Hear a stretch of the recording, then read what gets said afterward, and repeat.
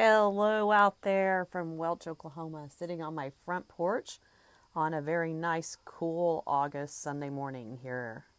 So I have been doing a little bit of studying this morning and reading some devotions and just getting some things taken care of this morning. Had a little fire this morning out here and it was very peaceful. It didn't last very long. I ran out of the small kindling to keep it going, but that's okay.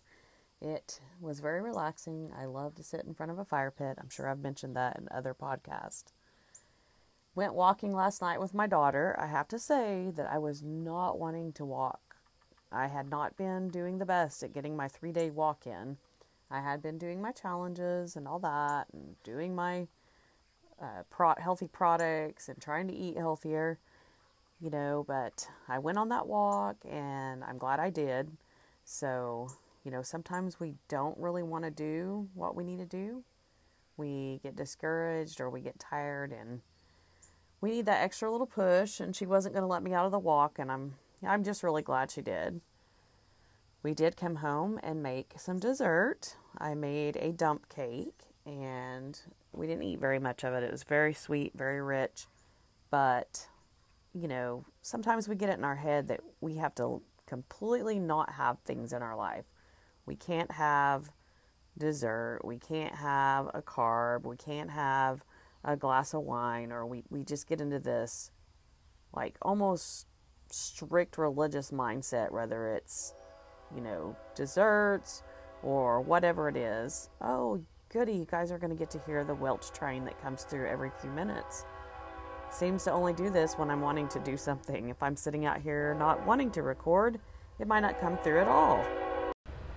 Okay, I'm back. You can still probably hear the train in the background, but maybe not the big old whistle. I don't even know where I was at. Kind of lost train of thought, but I am just going to press forward with the challenges I'm doing. Drinking water can sometimes be a challenge, but this product helps me crave water, so that's really great. And again, if you have not listened to my podcast, I am taking Thrive. And it's amazing. It's working great for me. I had a lot of inflammation in my body, in my joints, in my muscles. I had inflamed, burning sensation in my muscles and different things going on. And this product has absolutely been helping me with that. I feel so much better. I have energy. I have clarity in my mental capacity, and it's just amazing. So enough for that little commercial. I have been reading my devotions and just thinking about a lot of different things. The main thing that I've been really kind of thinking about this morning is who the core of your being is. Who the little boy or the little girl inside you, who is that person?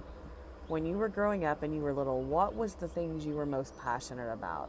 What did you love so much you couldn't have enough of it? You couldn't do enough of it? What are the things that you daydreamed about on a daily basis? Because if you go back to those things, even before you accepted Jesus Christ as your Savior, He formed you. He knew you while you were in your mother's womb. And He put those desires in you.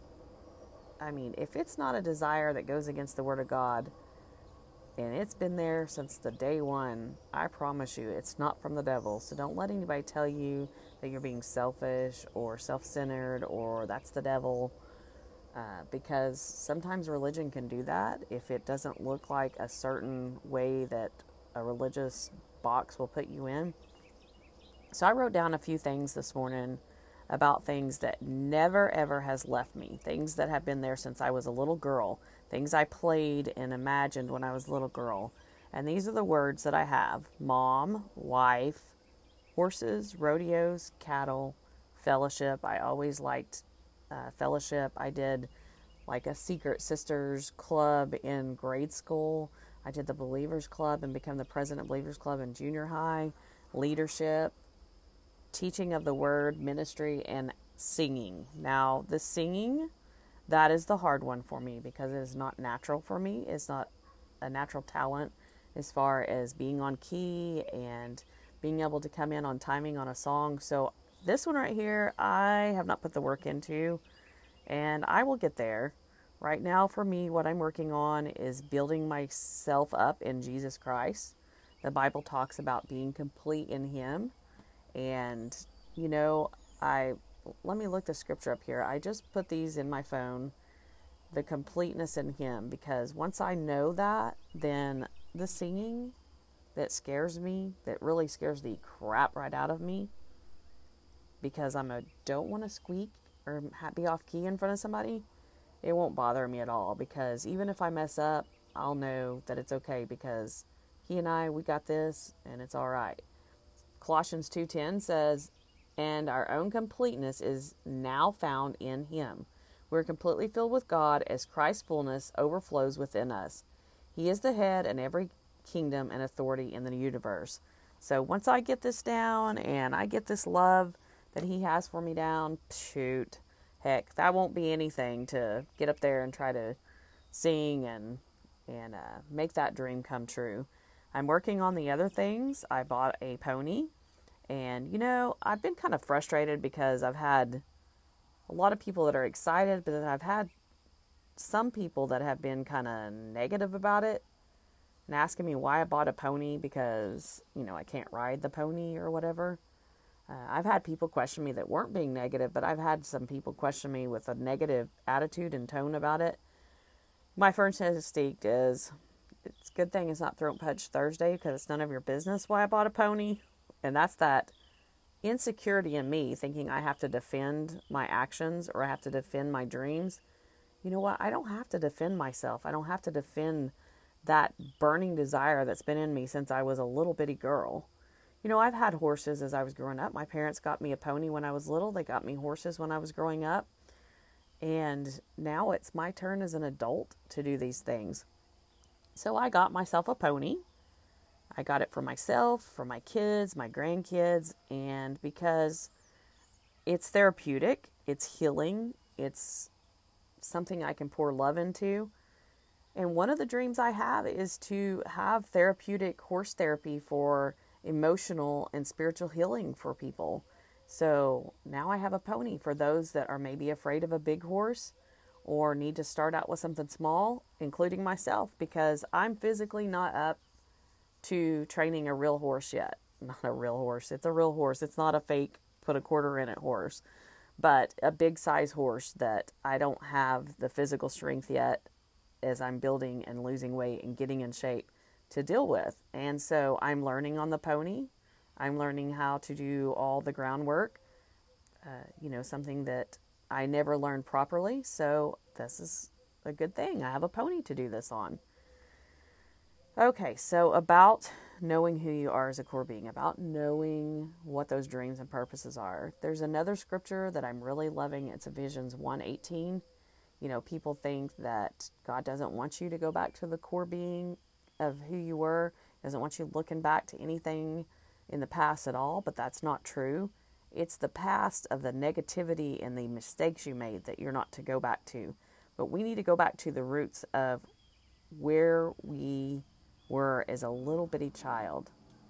It says, Ephesians 1:18, I pray that the eyes of your heart, the very center and core of your being.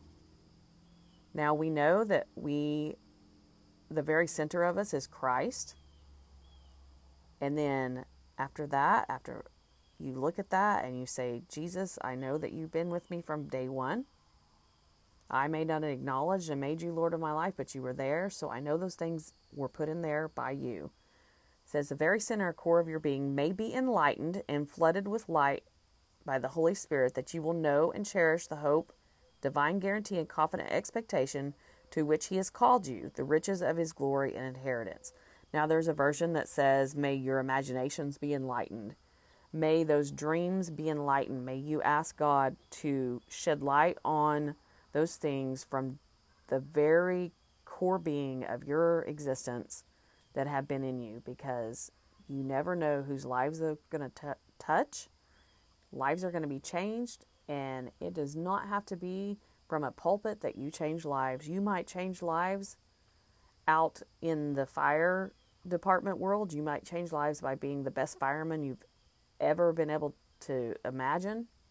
You might be touching lives by shodeoing, by being a 4-H leader, by showing your cattle, by being the best car detailer. The girl across the road from me details cars.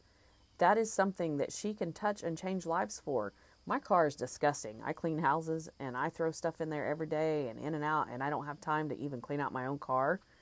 But she has a gift and talent that can go beyond my cleaning capabilities.